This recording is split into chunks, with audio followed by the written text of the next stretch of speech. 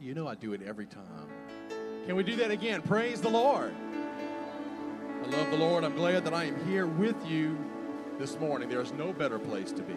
No better place to be than be in the house of the Lord, worshiping and praising our Lord together. There's only a few things that I have to talk to you about this morning. Tuesday, March 1st, will be First Tuesday evening prayer at 7:30 here in the sanctuary. If you're able to be here, please do if you can. And Sunday, March 13th, we will have our district superintendent, Brother Darrell Weber. He will be ministering to us in our 11 a.m. service. Do you love the Lord this morning? And that's not just a generic question just to fill some time. Whenever you say that you love the Lord, do you realize what He has done for you? He has extricated you from sin and the eternal punishment associated with that and placed you by His side and given you relationship with Him. To me, of all things, I love the Lord for that precious gift that He's given me. I can't earn it. I can't barter for it, but the Lord has given it to me as a free gift, and I am so thankful for it. Can we worship the Lord this morning?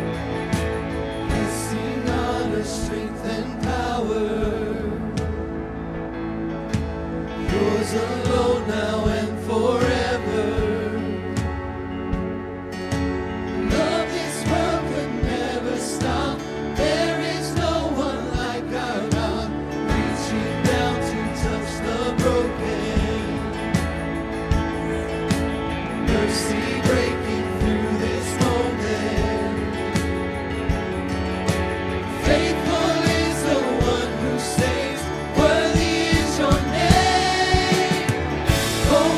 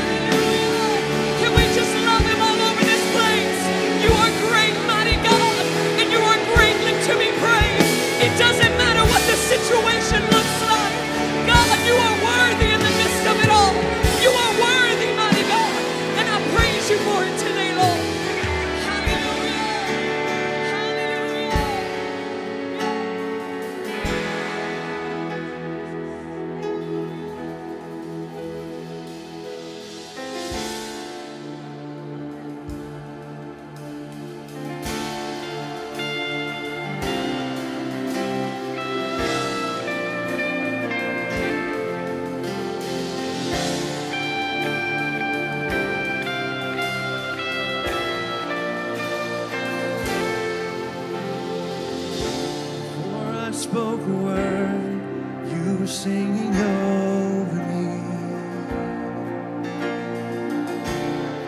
You have been so, so good to me. For I took a breath, you breathed your life in me. And you have been so, so kind to me. Oh, the overwhelming, never-ending, reckless love of God. Oh, it chases me down, finds till I'm found, leaves the 99. I couldn't earn it, I don't deserve it, still you give yourself away.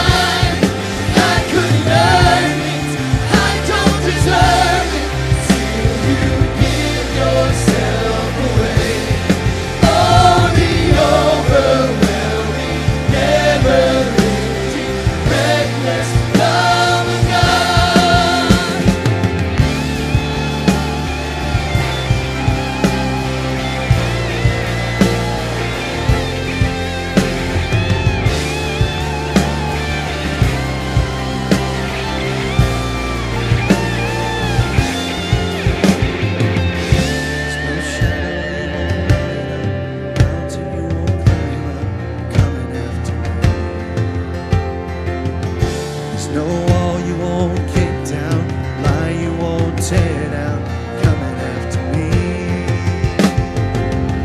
There's no shadow you won't light up, mountain you won't climb up, coming after me. There's no wall you won't kick down, lie you won't tear down, coming after me. There's no shadow you won't light up, mountain you won't climb up, coming after me. There's no wall you won't kick down, lie you won't tear down, coming after me. There's no shadow you won't light up, mountain you won't climb up, coming after me. There's no wall you won't kick down, lie you won't tear down, coming after me. Oh, the overwhelming, never-ending, reckless love of God. Oh, it chases me down, bites till I'm found, leaves the 99. I couldn't earn it, I don't deserve it, still you give yourself away. Oh, the overwhelming, never-ending, reckless love of God.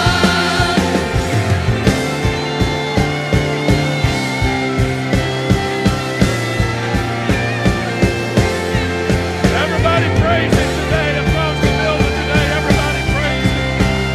Hallelujah. Oh yes, oh yes, oh yes, oh yes. Hallelujah. Anybody thankful for the love of God today? Hallelujah. Hallelujah. Hallelujah. Hallelujah. Hallelujah. Blessed be the name of Jesus. Hallelujah, hallelujah, hallelujah, hallelujah. Blessed be the name of the Lord. It's a privilege.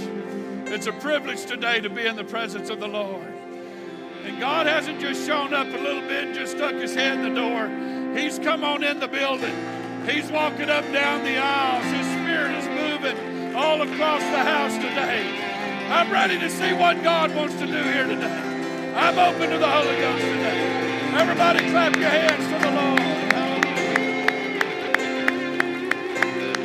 Hallelujah, hallelujah. Thank the Lord, thank the Lord. I want to bring a need to you today that all of you are aware of. All of us know what's going on in the Ukraine. And I think most of us would agree it's probably one of the most tragic things that's taken place in our lifetime. People enjoying freedom, and essentially one man decides that I'm not going to have that. I'm not going to tolerate it. I'm not here to get into the political part of it, but I am here to get into this part of it.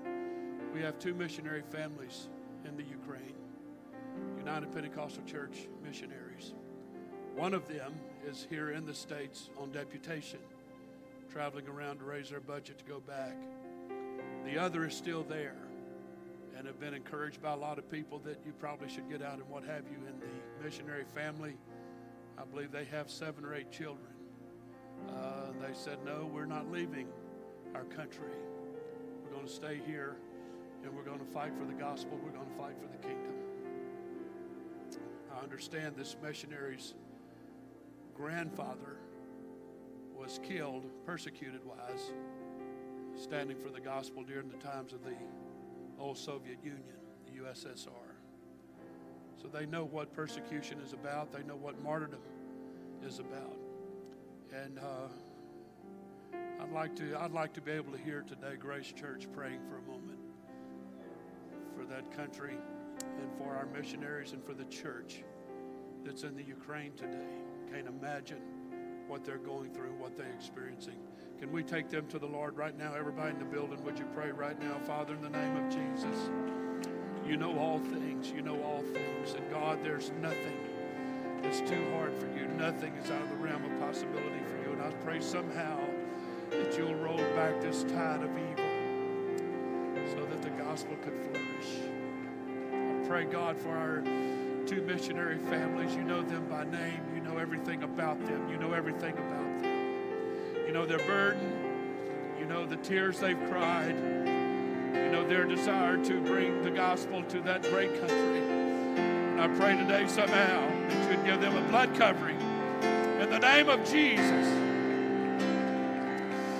In the name of Jesus, that you'll open doors where there is no door. There's no government, there's no tyrant that's ever been able to prohibit the gospel from flourishing in his own country. And I pray today for an outpouring of the Holy Ghost in the country of Ukraine. Let the Spirit of the Lord work. We ask it in Jesus' name. We ask it in Jesus' name. In Jesus' name. Thank the Lord. Thank the Lord. I believe God has heard that, and I can promise you there's churches around the world that are praying for this wonderful country and for the amazing church that's in the Ukraine. Thank the Lord. We are honored today to have Brother Greg Albritton with us. If you'll remember, a couple of weeks ago, we had announced that a couple of times, and he had just a breakthrough in the revival that he was involved with in Oklahoma. And as I understand it, the weather kind of shut that down. Their airport froze over, and it's under an ice storm and what have you, so they just quickly canceled him being there this weekend. So he contacted me yesterday and said, hey, we could make up for last Sunday. I believe it was last Sunday. And so we are thrilled today that this has worked out, and I believe it's the will of God. I believe God postponed it one Sunday, and I believe he did that for a purpose. God don't make mistakes, and I believe God wants to have his way here today. Thank the Lord. We're honored to have Brother Greg Albritton with us today. No stranger to this church. Let's welcome him as he comes to the pulpit today to preach the gospel, shall we?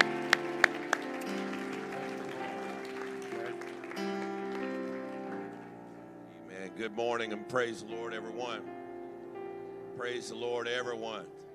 Amen. Let's give the Lord a hand clap of praise as if a standing.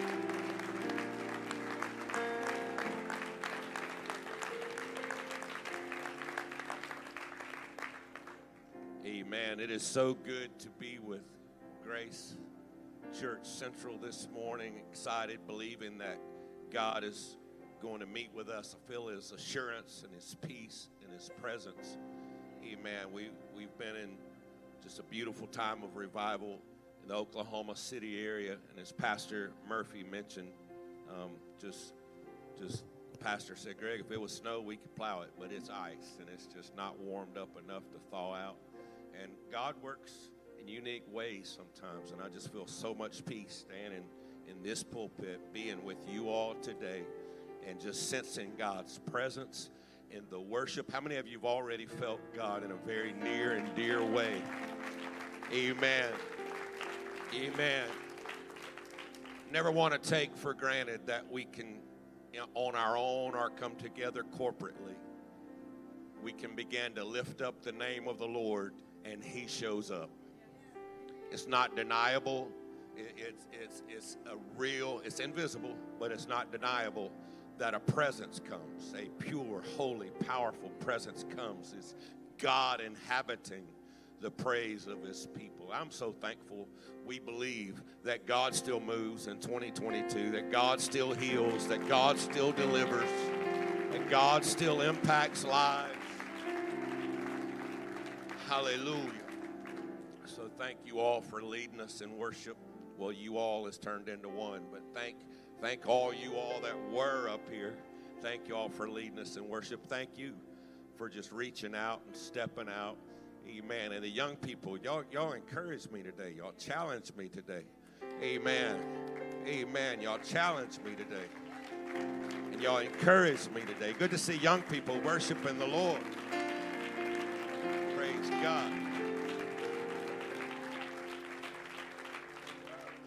I know it doesn't say anywhere in the King James or even the other versions, yea, thou shalt take a lap, run in the aisles. It doesn't say that you have to do that, but it just does something good for the soul to see young people excited in a church, amen, wide open, to seeing people excited for God and worshiping God. Hallelujah. I almost joined y'all, but I didn't want to make a spectacle of myself. But I might join you next time, all right? Praise God. So good to see so many friends, lifetime friends in this sanctuary, from being raised right here in Central and being a part of this area for throughout my life. And I honor all of you, and just good to see everyone. Pastor and Sister Murphy, we love you all. Appreciate you all so very, very much. And the Watley family, we get to connect through Bible quizzing. My boy loves those boys and connecting. And I left him at home today, but maybe he'll get to come with us next time. But we're so honored to be here. Let's turn in the word of the Lord to James chapter 5. I want to look at verse 13 through verse 15. James chapter 5, verse 13 through 15. Bible says this: Is any among you afflicted? That word means suffering, or in trouble, in a time of great challenge. Is any among you afflicted? Let him pray. Is any merry? Let him sing psalms. Is any sick among you? Let him call for the elders of the church and let them pray over him, anointing him with oil in the name of the Lord. The prayer of faith shall save the sick, and the Lord shall raise him up. And if he committed any sins, they shall be forgiven him. I want to back up. I want to read a couple portions of this again, but I want to emphasize a couple of phrases, and I want us to notice what seems like a small difference, but I believe a strong and important difference in the wording. Is any among you afflicted? Let him pray. Is any sick among you? Let him call for the elders of the church and let them pray. In the NASB, it says it this way: Is anyone among you suffering? Then he must pray. Is anyone among you sick? Then he must call for the elders of the church, and they are to pray over him. Interpretation. There are times and circumstances where you and you alone are the one being called on to pray. There's times that others can't do it for you.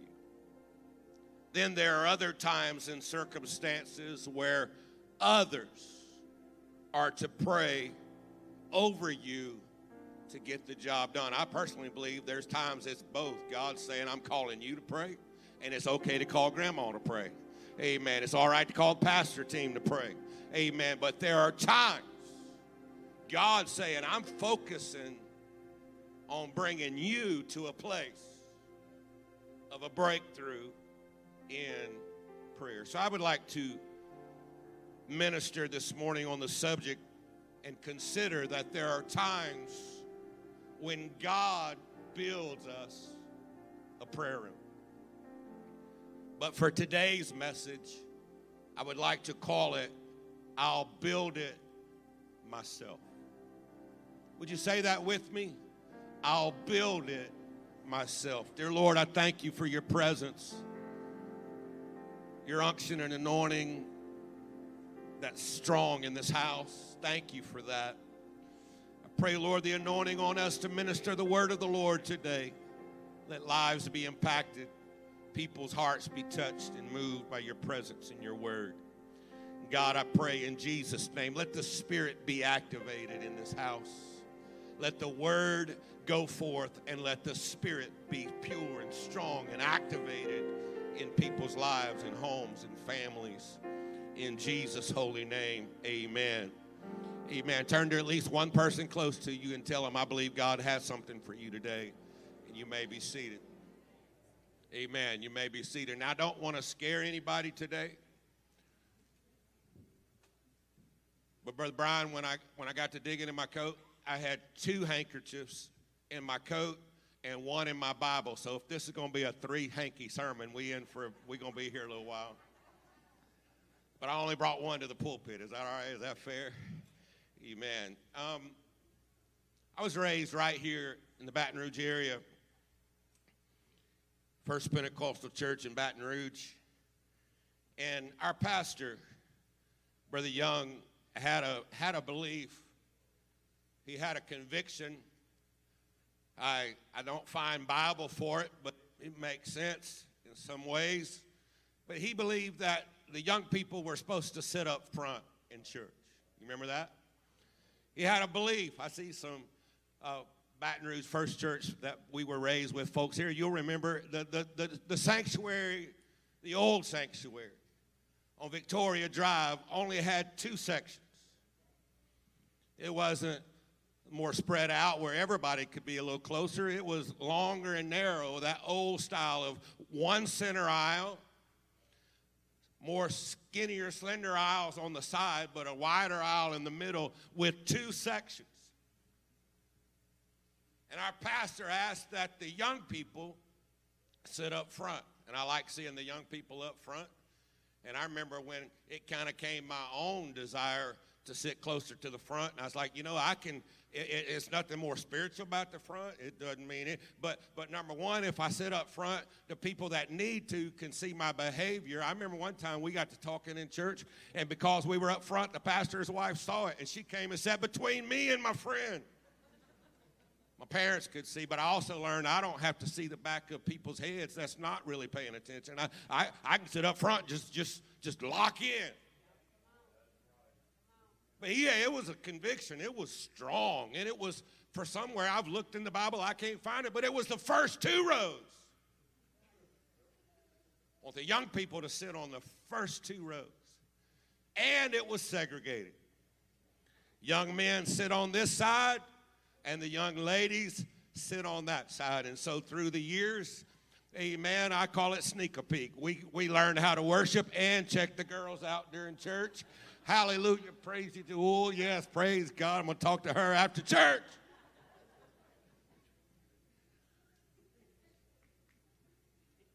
And I will tell you, just young people being young people in phases of youth groups and the different pressures and peer pressures that can happen. There were times there would only be 1 or 2 on the front or the second row, but there would be the rest of us on the 3rd or the 4th row.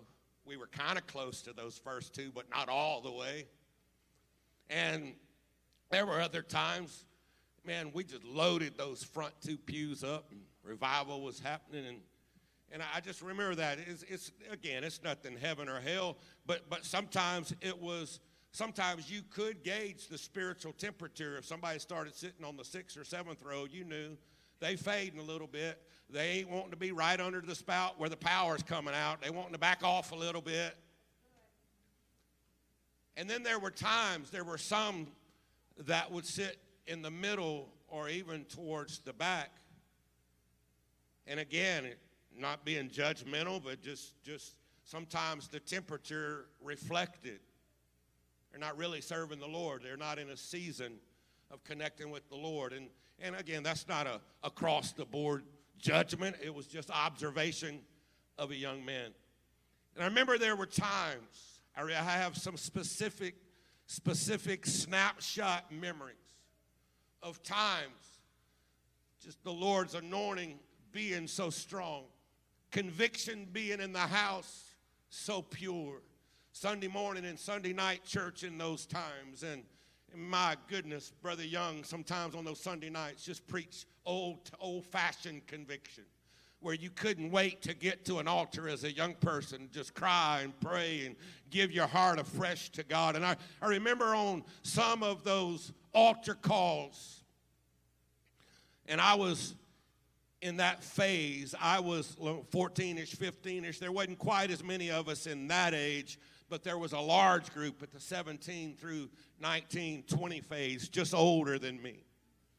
And I remember there were times that God's presence would get so strong that some of the young men that were been praying for 20 or 30 minutes would stand up or look and see one of their friends still standing, the music playing, the conviction still flowing. And we called it white knuckling, where you grab the back of the pew in front of you and you squeeze it really hard, and you're trying not to cry and holding on to the back of that pew. Oh, anybody remember what I mean by old-fashioned? I believe it still happens our day, but old-fashioned Holy Ghost conviction.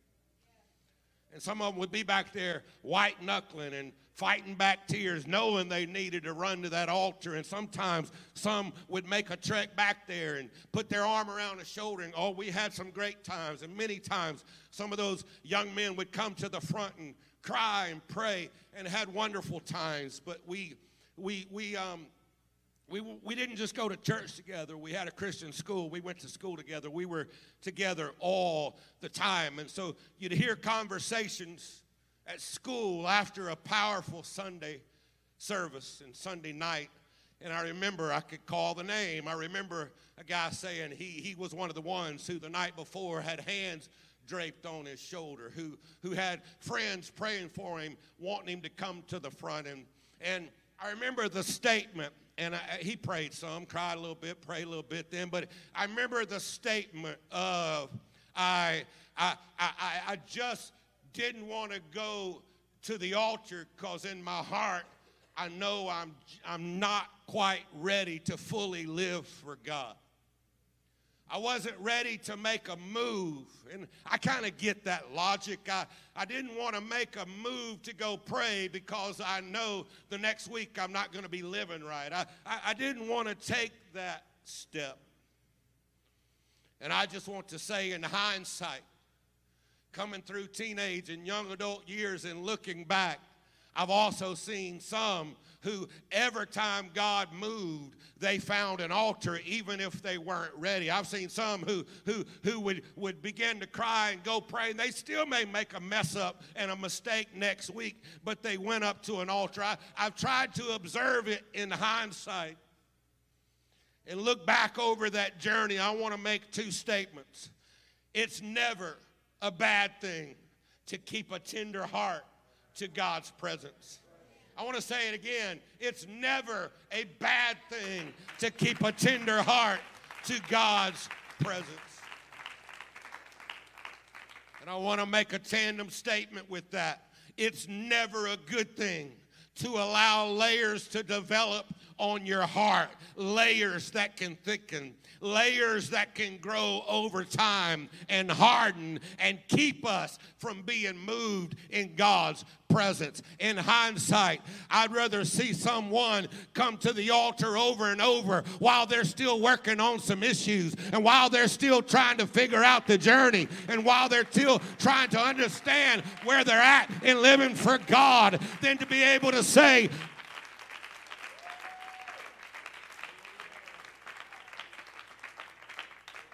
I'd rather you come find some place to shed some hot tears and cry out to God and say, God, I may not be all the way ready or I may not understand everything, but you were moving today. Your presence was drawing me today, and I'm not going to say no. I'm not going to let layers begin to grow where there comes a time that it's hard for me to break through or get through those layers, because there was times I told God no when he was wooing me, loving me, drawing me by his presence. I want to say in this house for the young and old alike and all points in between, don't ever doubt the value of a good prayer meeting. Don't ever doubt the value of a good altar time. Don't ever doubt the value of a good old-fashioned Holy Ghost praying through. Don't ever doubt the value of those hot tears flowing down your cheeks where your heart feels like it's going to bust in your chest because you've just got to have something from God.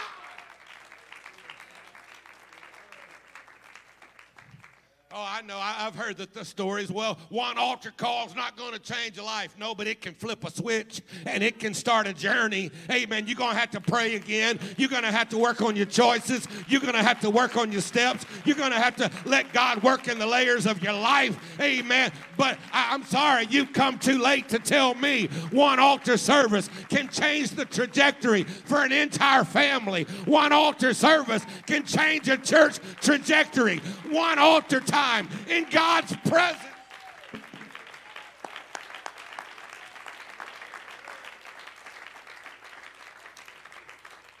make all the difference in the world.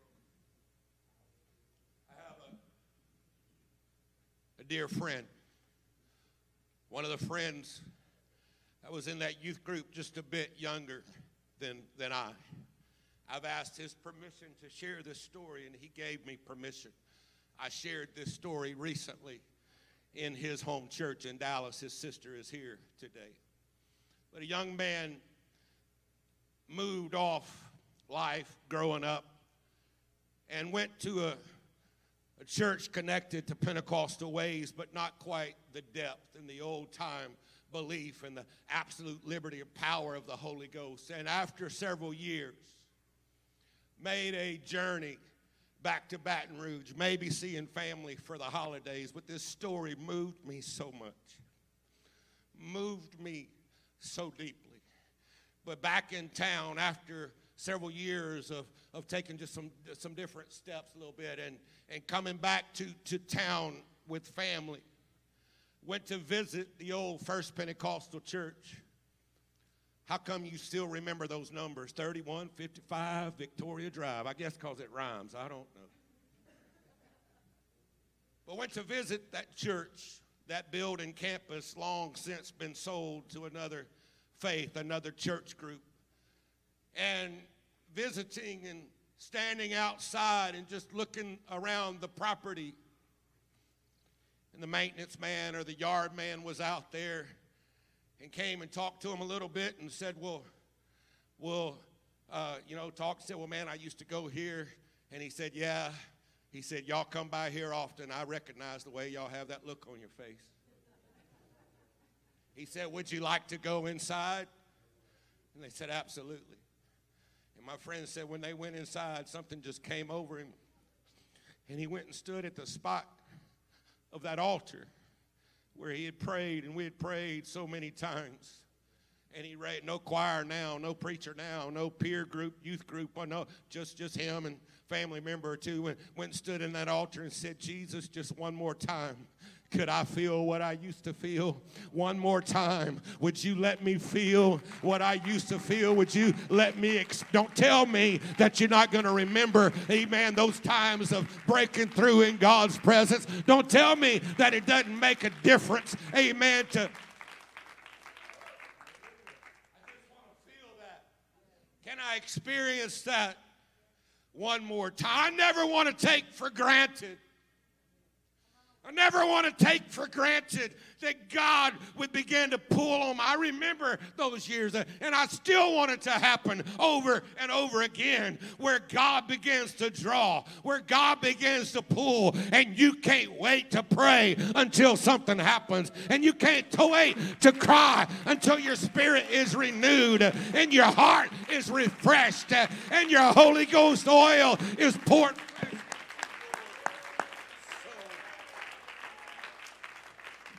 Hallelujah. Hallelujah. Adults, family members, elders, hear me today. I want to reinforce sometimes you're just one good prayer meeting. You're just one good altar call from a breakthrough to that next level, to a new direction or shift that God wants to do in your life. Amen. Sometimes nothing will work. Nothing away. Thank God for grandmas praying. Thank God for ministry praying. Thank God for friends praying. But sometimes God's saying, I got them praying, but I'm drawing you to a place of prayer. I'm drawing you to a place of breakthrough. I'm drawing you to something in me.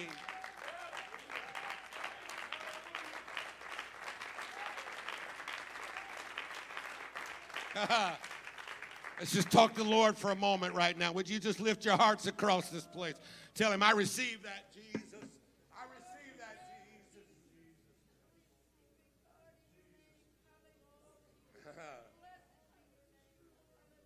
Yes,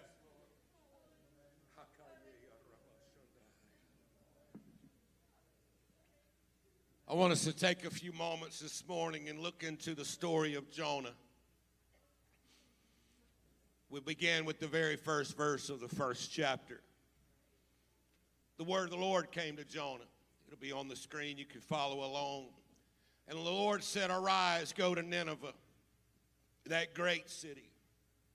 Cry against it, for their wickedness has come up before me. And that day and that time, Nineveh, one of the large cities,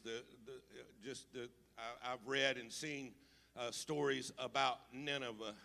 The wickedness was so very great.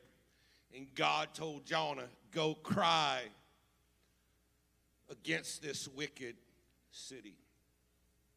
But Jonah rose up to flee unto Tarshish from the presence of the Lord. Now let me just, as I was driving down this morning, I just meditated on this a little while, and I have to confess, sometimes I've maybe been a little hard on Jonah. But no, the Lord hadn't called me recently and just said, go walk the streets. Let's just pick New Orleans. I guess it's easy to pick on here in Louisiana. Let's just go walk the streets and cry against that wicked city. I'd rather come preach where at least I know a few of y'all like me. Gonna feed me good after church, I hope. Jonah was asked, with no support team, just go begin walking the streets of that large and wicked city and began crying against it. It terrified Jonah. It was bigger than he could handle on his own. And he made a decision. That's too big for me. It's too much for me. I can't handle that. And so he fled from the presence of the Lord. I believe God knew. I'm about to put a request on Jonah that he can't accept without a fresh anointing and that old-fashioned burden and calling on his life. God knew Jonah's going to have to find a place of prayer for this to happen properly. But Jonah, his human nature, he fled. Somebody say he fled. He fled unto Tarshish from the presence of the Lord. He found a ship going to Tarshish and paid the fare. I'm not going to stay here long, but anytime you flee from the presence of God, there is a price to be paid. He went down to Tarshish from the presence of the Lord. I know Jonah's story is not our story, but if you will allow it to represent and connect that there are many times life is heavy.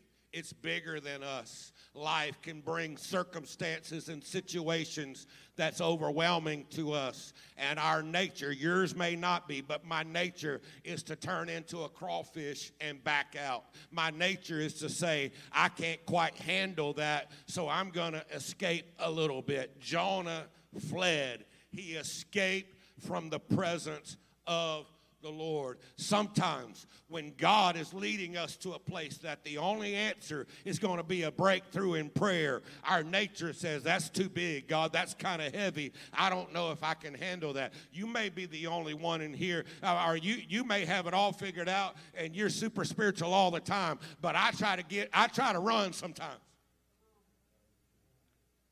I try to escape sometimes. Jonah's escaping. Notice the next verse.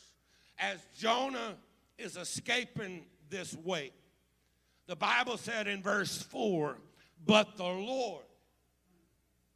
Somebody say the Lord. The Lord sent out a great wind into the sea, and there was a mighty tempest in the sea. God said, so you're running? Okay. I am going to send a win. Am I the only one in the room that's ever ran from God's presence in some form before and ran as fast as I can, and when you stop, God's right there going, hey, how's it going? If I can put it in these terms, Jonah begins to flee, and God said, I'm going to begin my construction project. I'm going to build a prayer room for my man, because if he'll get to a place of prayer, he's going to have a breakthrough, and he'll go walk the streets of that city, and there's going to be a great revival. The whole key was Jonah finding his place of prayer. God sent a great wind. So the story unfolds. Verse 5, the mariners were afraid and cried every man unto his God. I want you to notice this for a moment. Everybody else on the boat is praying. But look at the end of the verse. Jonah goes down into the sides of the ship and lay and was fast asleep. Boy, that's human nature. If I can't run it out, I'm going to sleep it off. Maybe it was oppression. Maybe it was, I don't know what all the weight he was feeling. They're all crying out and praying, and Jonah's downstairs asleep. What he didn't do was go downstairs and have a prayer meeting. Storm's starting to kick in. He goes downstairs and falls asleep. The mariners begin trying to figure out. They're throwing stuff overboard. They're trying to figure out, why is this happening? What's going on? Is there a reason for this? And they start talking to Jonah. Look at verse 8. They said, for whose cause is this come upon us? Hey, sir, you that was downstairs sleeping, what's your occupation? Where you come from? What's your country? Boy, they're drilling him. They're asking all kind of questions. What people group? Where are you from? Verse 9, he said, I'm a Hebrew. And I love this next line. I fear the Lord, the God of heaven. He made the sea and the dry land. I may be running and I may be sleeping, but somewhere down in here, I have a heart for God. I know what's right. I know what's best. I know what's going on, but I'm running. I'm not getting under the weight of that right now. So then they said to him, why have you done this? They knew that he had fled from the presence of the Lord because he had told them. I'm running from God. That's why I'm on this ship. So notice, he feared or revered God greatly. And God knows this. It's a heavy weight on this man. But down in there somewhere is a heart for me that he won't be able to escape from. It's not an easy place that he's in right now. He can't handle it in his own logic and his own strength. But when he has an intense interaction with me through prayer, everything's going to be all right. When he has his breakthrough, everything's going to be all right. Amen. When he gets a hold of me, like I know he's going to, everything is going to be all right. Verse 11, the men on the boat. Well, what are we supposed to do to you that the sea will calm down for us? The sea wrought, was tempestuous. He said unto them, notice this, take me up, cast me forth into the sea, so the sea shall be calm for you. In hindsight, we know God had a great fish prepared. Jonah didn't know that. Jonah says, throw me overboard to my demise. That's how you take care of your situation. Jonah says, boy, this is going to sound kind of just strong. But it appears to me Jonah is implying, I'd rather die than try to figure it all out with God. I'm sorry. I'd like to think if I was Jonah at that moment when they're saying, what do we do? I'd like to say, hey, if y'all give me 15 minutes, if y'all give me 30 minutes, I'm going to go downstairs and me and Jesus are going to have a talk. And by the time I come back up those stairs, I might have an answer for y'all. I'd like to think something would have triggered in this guy's mind if I can just get a hold of God. But he didn't do it. They must have liked Jonah. The next verse says they steered real hard trying to get to land. They're like, hang on, we're going to try harder. Bible said it didn't quite work. Verse 13. Harder they tried, the sea just kept being rough and was against them. God said, you want to pray? I'll build this prayer room a little bit more. The wind's going to get a little bit rougher. Finally, by verse 15, I guess the men figured out our rowing ain't working. I mean, still get this picture. They're all praying. They're all trying to figure it out. Not Jonah, not yet. Then, the Bible says in verse 15, they took him up, cast him into the sea. Sea calms down. You ever imagine the conversations they had on the boat at that moment? Man, that dude must have done some bad stuff. I mean, all of a sudden it's smooth sailing. It's like, man, I don't know what he did. It was bad. And then they're also probably saying that guy's God was a little upset, huh? They cast him into the sea. Verse 16, they feared the Lord. There it is, exceedingly. They're not just talking to all the gods now. They're talking to Jonah's God, saying, you're a powerful God. Verse 17. Remember who sent the wind? Verse 4. Look what he does now. Now the Lord had prepared a great fish to swallow up Jonah. God didn't allow Jonah to get thrown overboard for Jonah to die.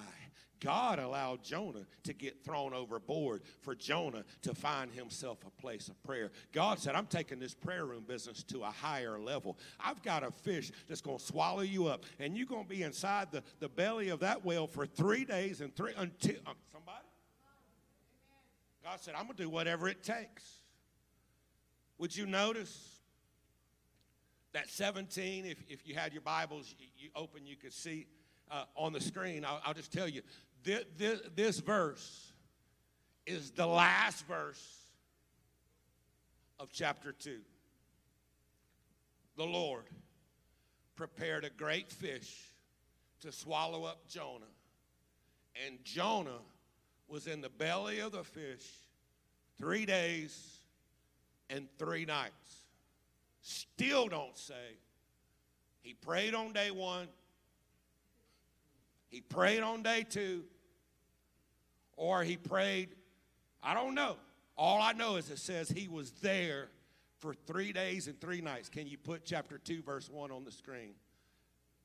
And then, first 3 words, then Jonah prayed. Will somebody say it with me? Then Jonah prayed. Will somebody say it with me again?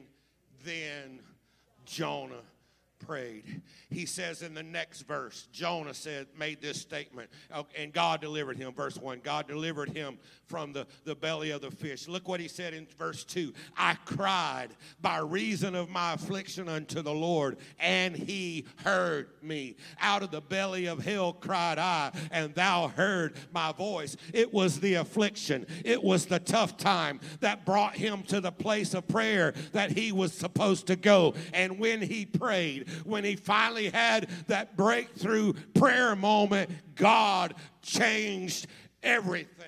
God, amen, delivered Jonah from the whale. Jonah walks into the city of Nineveh and preaches with an anointing, and God brings that entire wicked city to a place of deliverance because Jonah had a prayer time that broke things forth.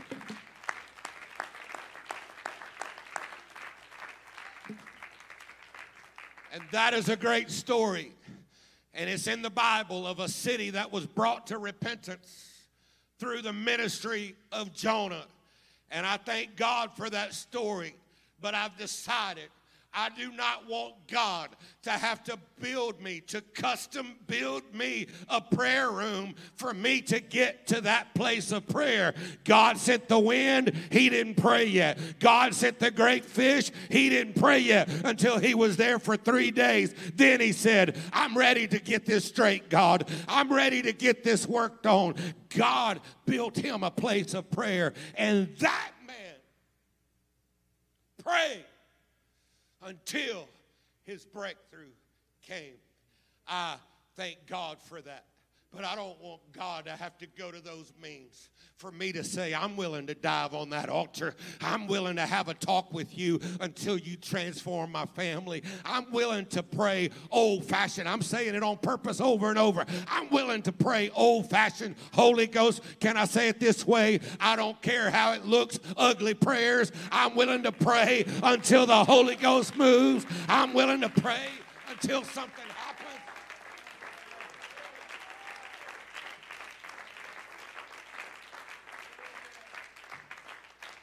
I've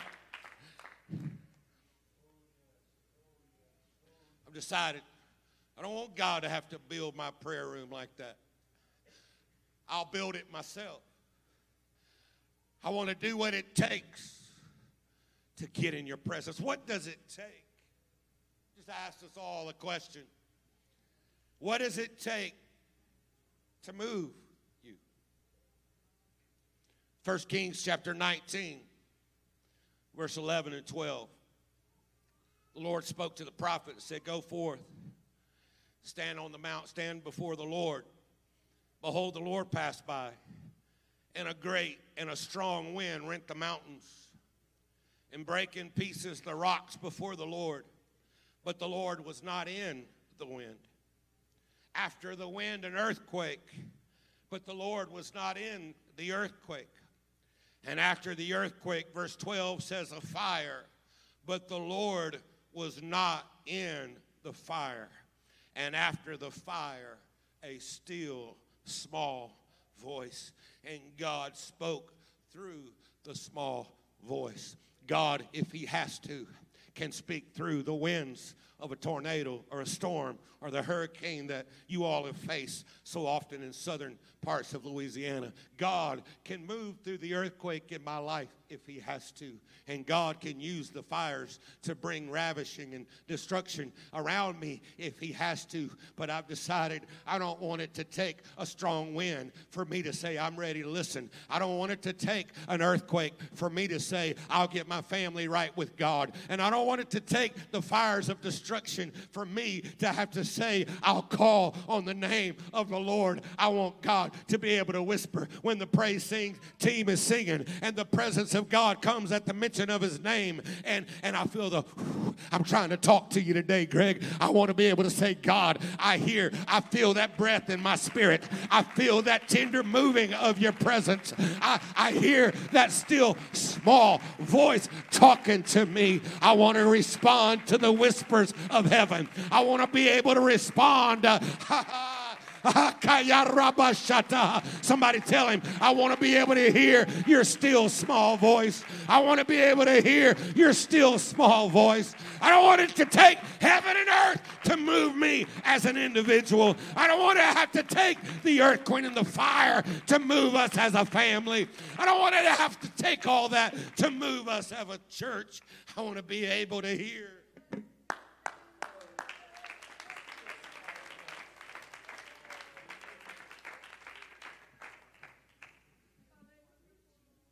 I heard of a man who was raised in church but rejected the overtures, turned away from God and went his own direction and rejected the overtures of folks through years, reaching and loving and trying to connect in his life from time to time. But a sickness came into his body that was fatal. It was going to take his life. And I heard the story that just a few days before his passing, he had rejected overtures. His heart had stayed at a hardened place.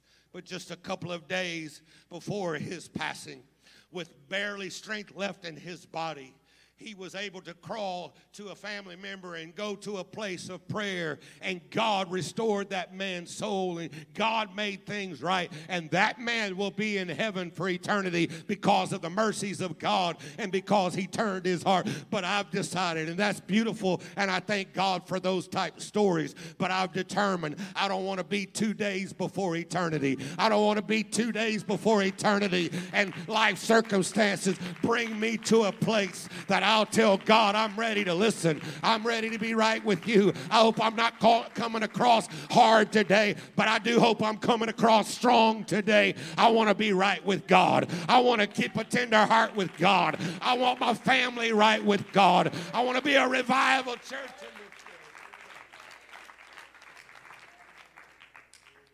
day. It hits me heavy. Pastor talked about, amen, the war and destruction going across the globe. Amen.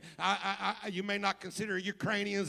This is the word that it came to me today. They're my brothers and my sisters fighting for liberty. That's my brothers and my sisters. I've never thought of them as my brothers or my sisters per se before today, but the precious people of that entire country are my brothers and my sisters, and people are being heroes fighting for their liberty and fighting for their freedom and willingly dying to try to protect that. And my heart this week has said, God, am I willing to have the same spirit for your gospel and your kingdom as those precious people have, standing for their liberty against the tyranny of evil?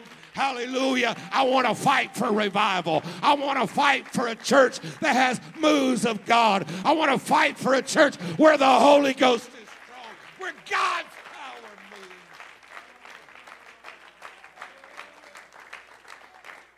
I don't want it to take an earthquake or a fire or a storm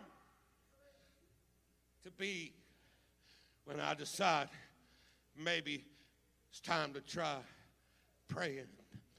I'd want a heart that desires his presence often. Can I say it again? I desire a heart that desires his presence often. Oh, y'all go to church too much. Didn't you have good church last Sunday? Why are you going again this Sunday? And y'all go on Wednesdays too? Yes, I do. And I go to the prayer room on one day, and by about 2 days later, I got to go get up in that prayer room again. You don't understand that world? Well, you pull up to the table and you eat everything that's in front of you. And if it's a buffet, you go back again and you get all kinds of stuff and you go again. And you know what you do the next day? You go again and you go to that restaurant again and you don't complain. I want to get in God's presence every chance I can. I want to get, you say, well, I prayed through a month ago. I want a tender heart that's fresh with God, that stays renewed in the power of the Holy Ghost. Don't let anybody intimidate you. I don't know you. I'm just using you as an example. But if you was in that altar last Sunday and God deals with you and you step out and you get in that altar again and the next Sunday you do it again, well, they going to think you backslid. They going to think you must have a bunch of mess. And they don't think that, but the devil likes to say that kind of thing. You go every Sunday if you have to. You keep a tender heart for God. You let God move you. You let God stir you. Yeah, I'd rather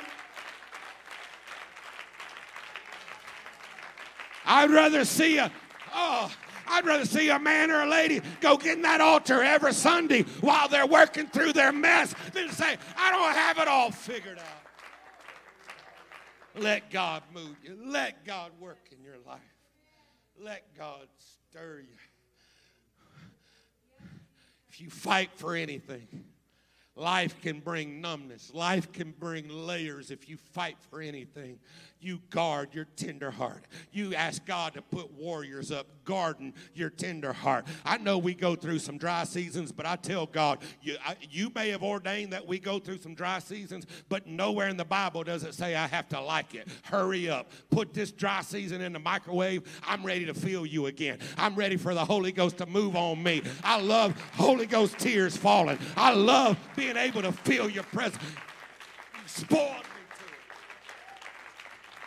it. He spoiled me to his presence. I don't want to get used to being numb. I don't want to get used to any layers of hardness. If you fight for anything, fight for a tender heart. Ask God to guard that tender heart. Put the best guards in front of my heart and help it to stay tender no matter how I've been hurt, no matter what's come your way, no matter what's happened in your life or your home. Keep a tender heart where God can move you with his whisper, where he can move you with his sweetness, where he can move you with his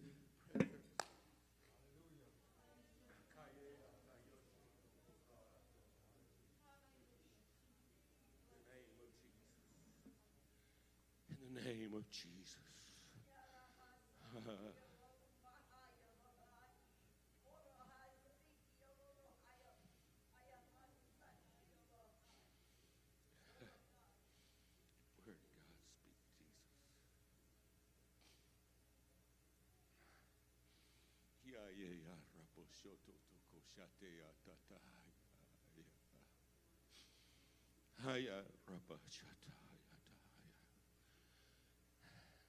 Pray for a heart that can be moved by his Spirit. A heart that the preaching of the word moves and touches. A heart that can't wait to get to an altar. A heart that says, I'm going to hold on until the atmosphere shifts. Cry out to God.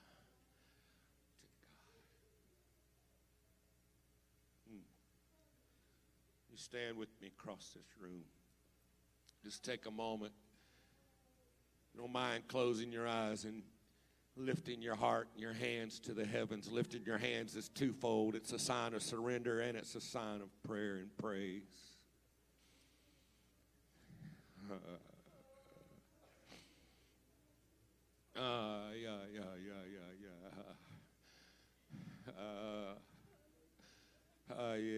God, I pray right now an anointing on the fathers, on the men in this house, on the ladies in this house. But right now I'm praying over the fathers and the men in this house. You never too much of a man's man to have a tender heart before God.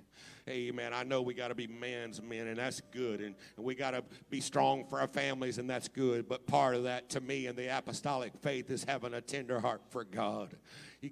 I know we go through different numbness and dry seasons, but I'm asking every man in this house to say, God, give me a tender heart. God, let me hear your voice. I may not be in a place where tears are flowing today, but let me get there if I'm not there today, where the tenderness of God moves me, where the sweetness of God moves me.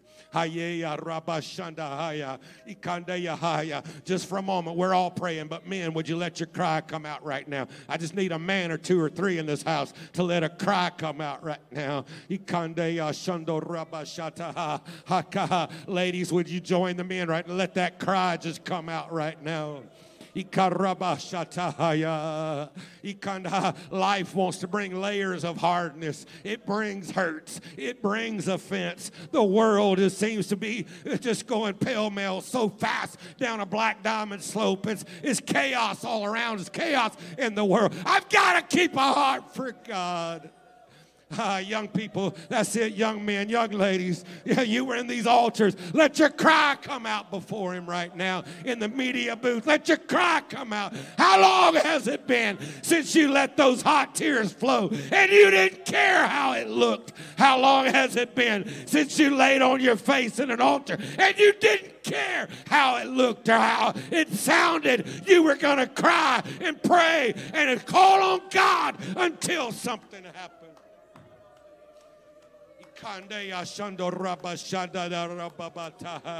Jesus, amen. I know you've got a new work for a new day, but would you let that old-fashioned anointing come in this house? Would you let an old-fashioned call from heaven come in this house? Would you let an old-fashioned drawing and convicting and loving move of God move in this room?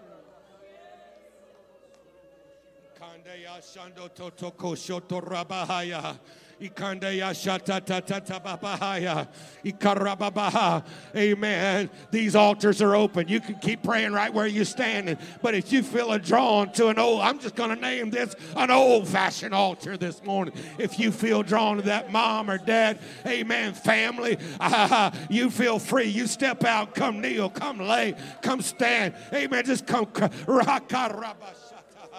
Where you're standing, those of you standing, would you take the hand of a neighbor beside you? Let's let this prayer cry out. Let this prayer cry out. Let it cry out in your family. Let it cry out in your home right now. Let it cry out, amen, in your journey right now.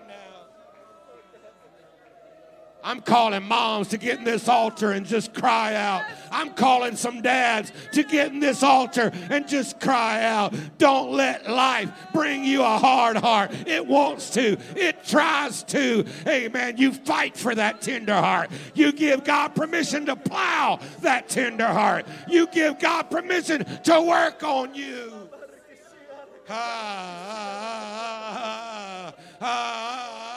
These altars are open. That's it. You're welcome to come. Come, families. Come, Grace Church Central. I'm inviting you. Just come. Come kneel. Come stand from the front to the back.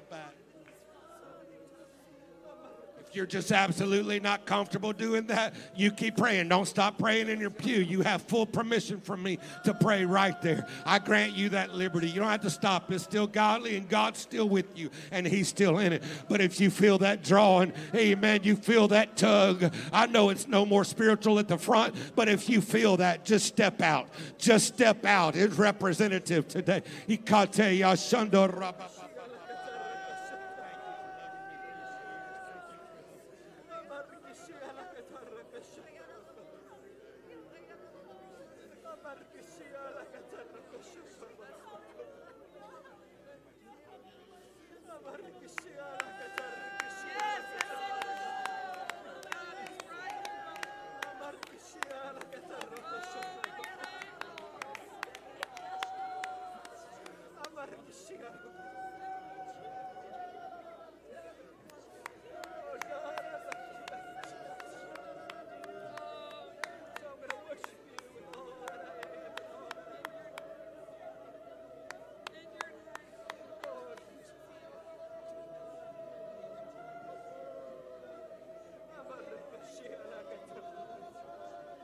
That's it, church. From the front row to the back. God bless you. Now, Jesus, from the front row to the back, left to right. Amen. Amen. Others can pray. I thank God for friends praying. I thank God for ministry praying. I thank God for family praying. That's important. The Bible said do that. Call them and they're to pray. But there's times God's saying you got to break through. You got to get a hold of me. You got to have something happen in your prayer. Come on, sis. That's it. Let that holy cry come out right now. Let that holy cry. That's a holy cry. That's a holy cry. Let those prayers come out. Devil, you're not going to get my home. You're not going to get my family. You're not going to get...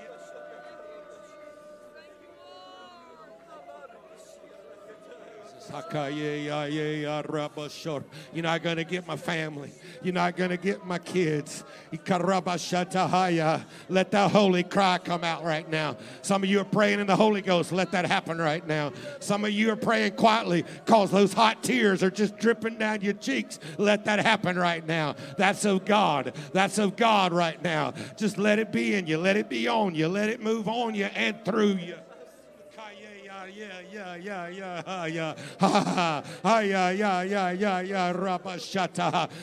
You're not having to walk in an old church saying, God, let me. It's here today. It's here. It's here. It's here for you. It's here for your children. It's here for your families.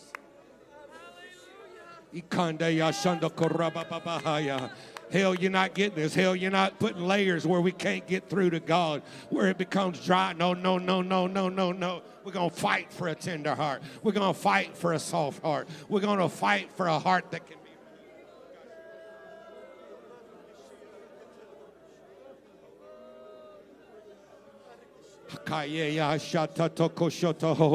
I don't want to be Jonah.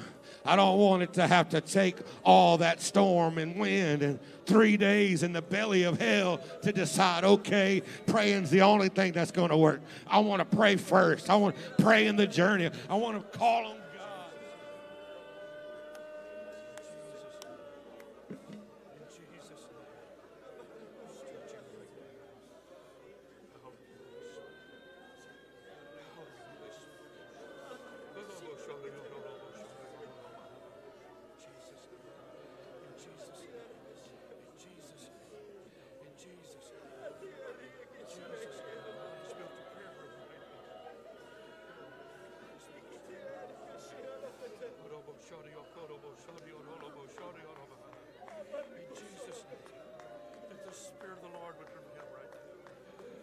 Spirit of the Lord would prevail. It's Jacob wrestling with the angel of the Lord. Let the Spirit of God prevail. The angel prevail. The angel prevail in Jesus' name. Olobo shando yolobo shando yolobo. Olobo shando yolobo shando yolobo. Jesus' name. In Jesus' name. Let the Holy Ghost prevail, Christian. Let it prevail. Let it prevail. Let it prevail. That's right. Olobo shando yolobo shando yolobo. In Jesus' name. In Jesus' name. In Jesus' name. In Jesus' name. In Jesus' name.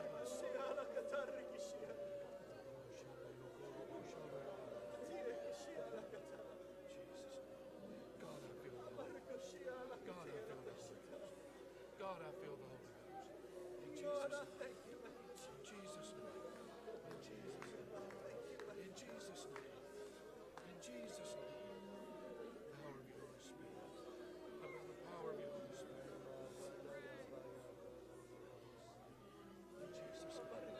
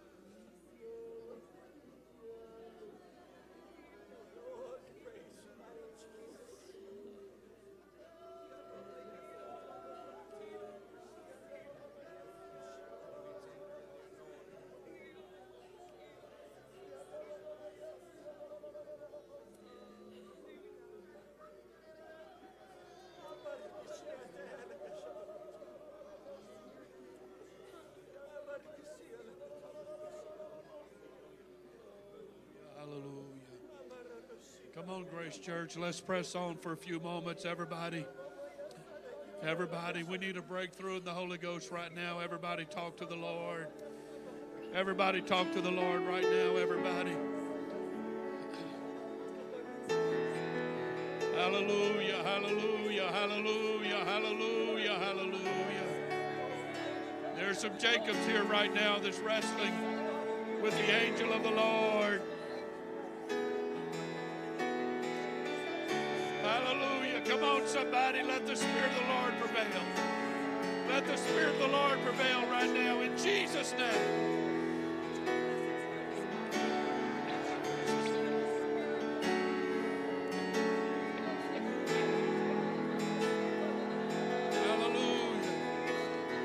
Somebody, let the Lord have his way. Go ahead, somebody, let the Lord have his way.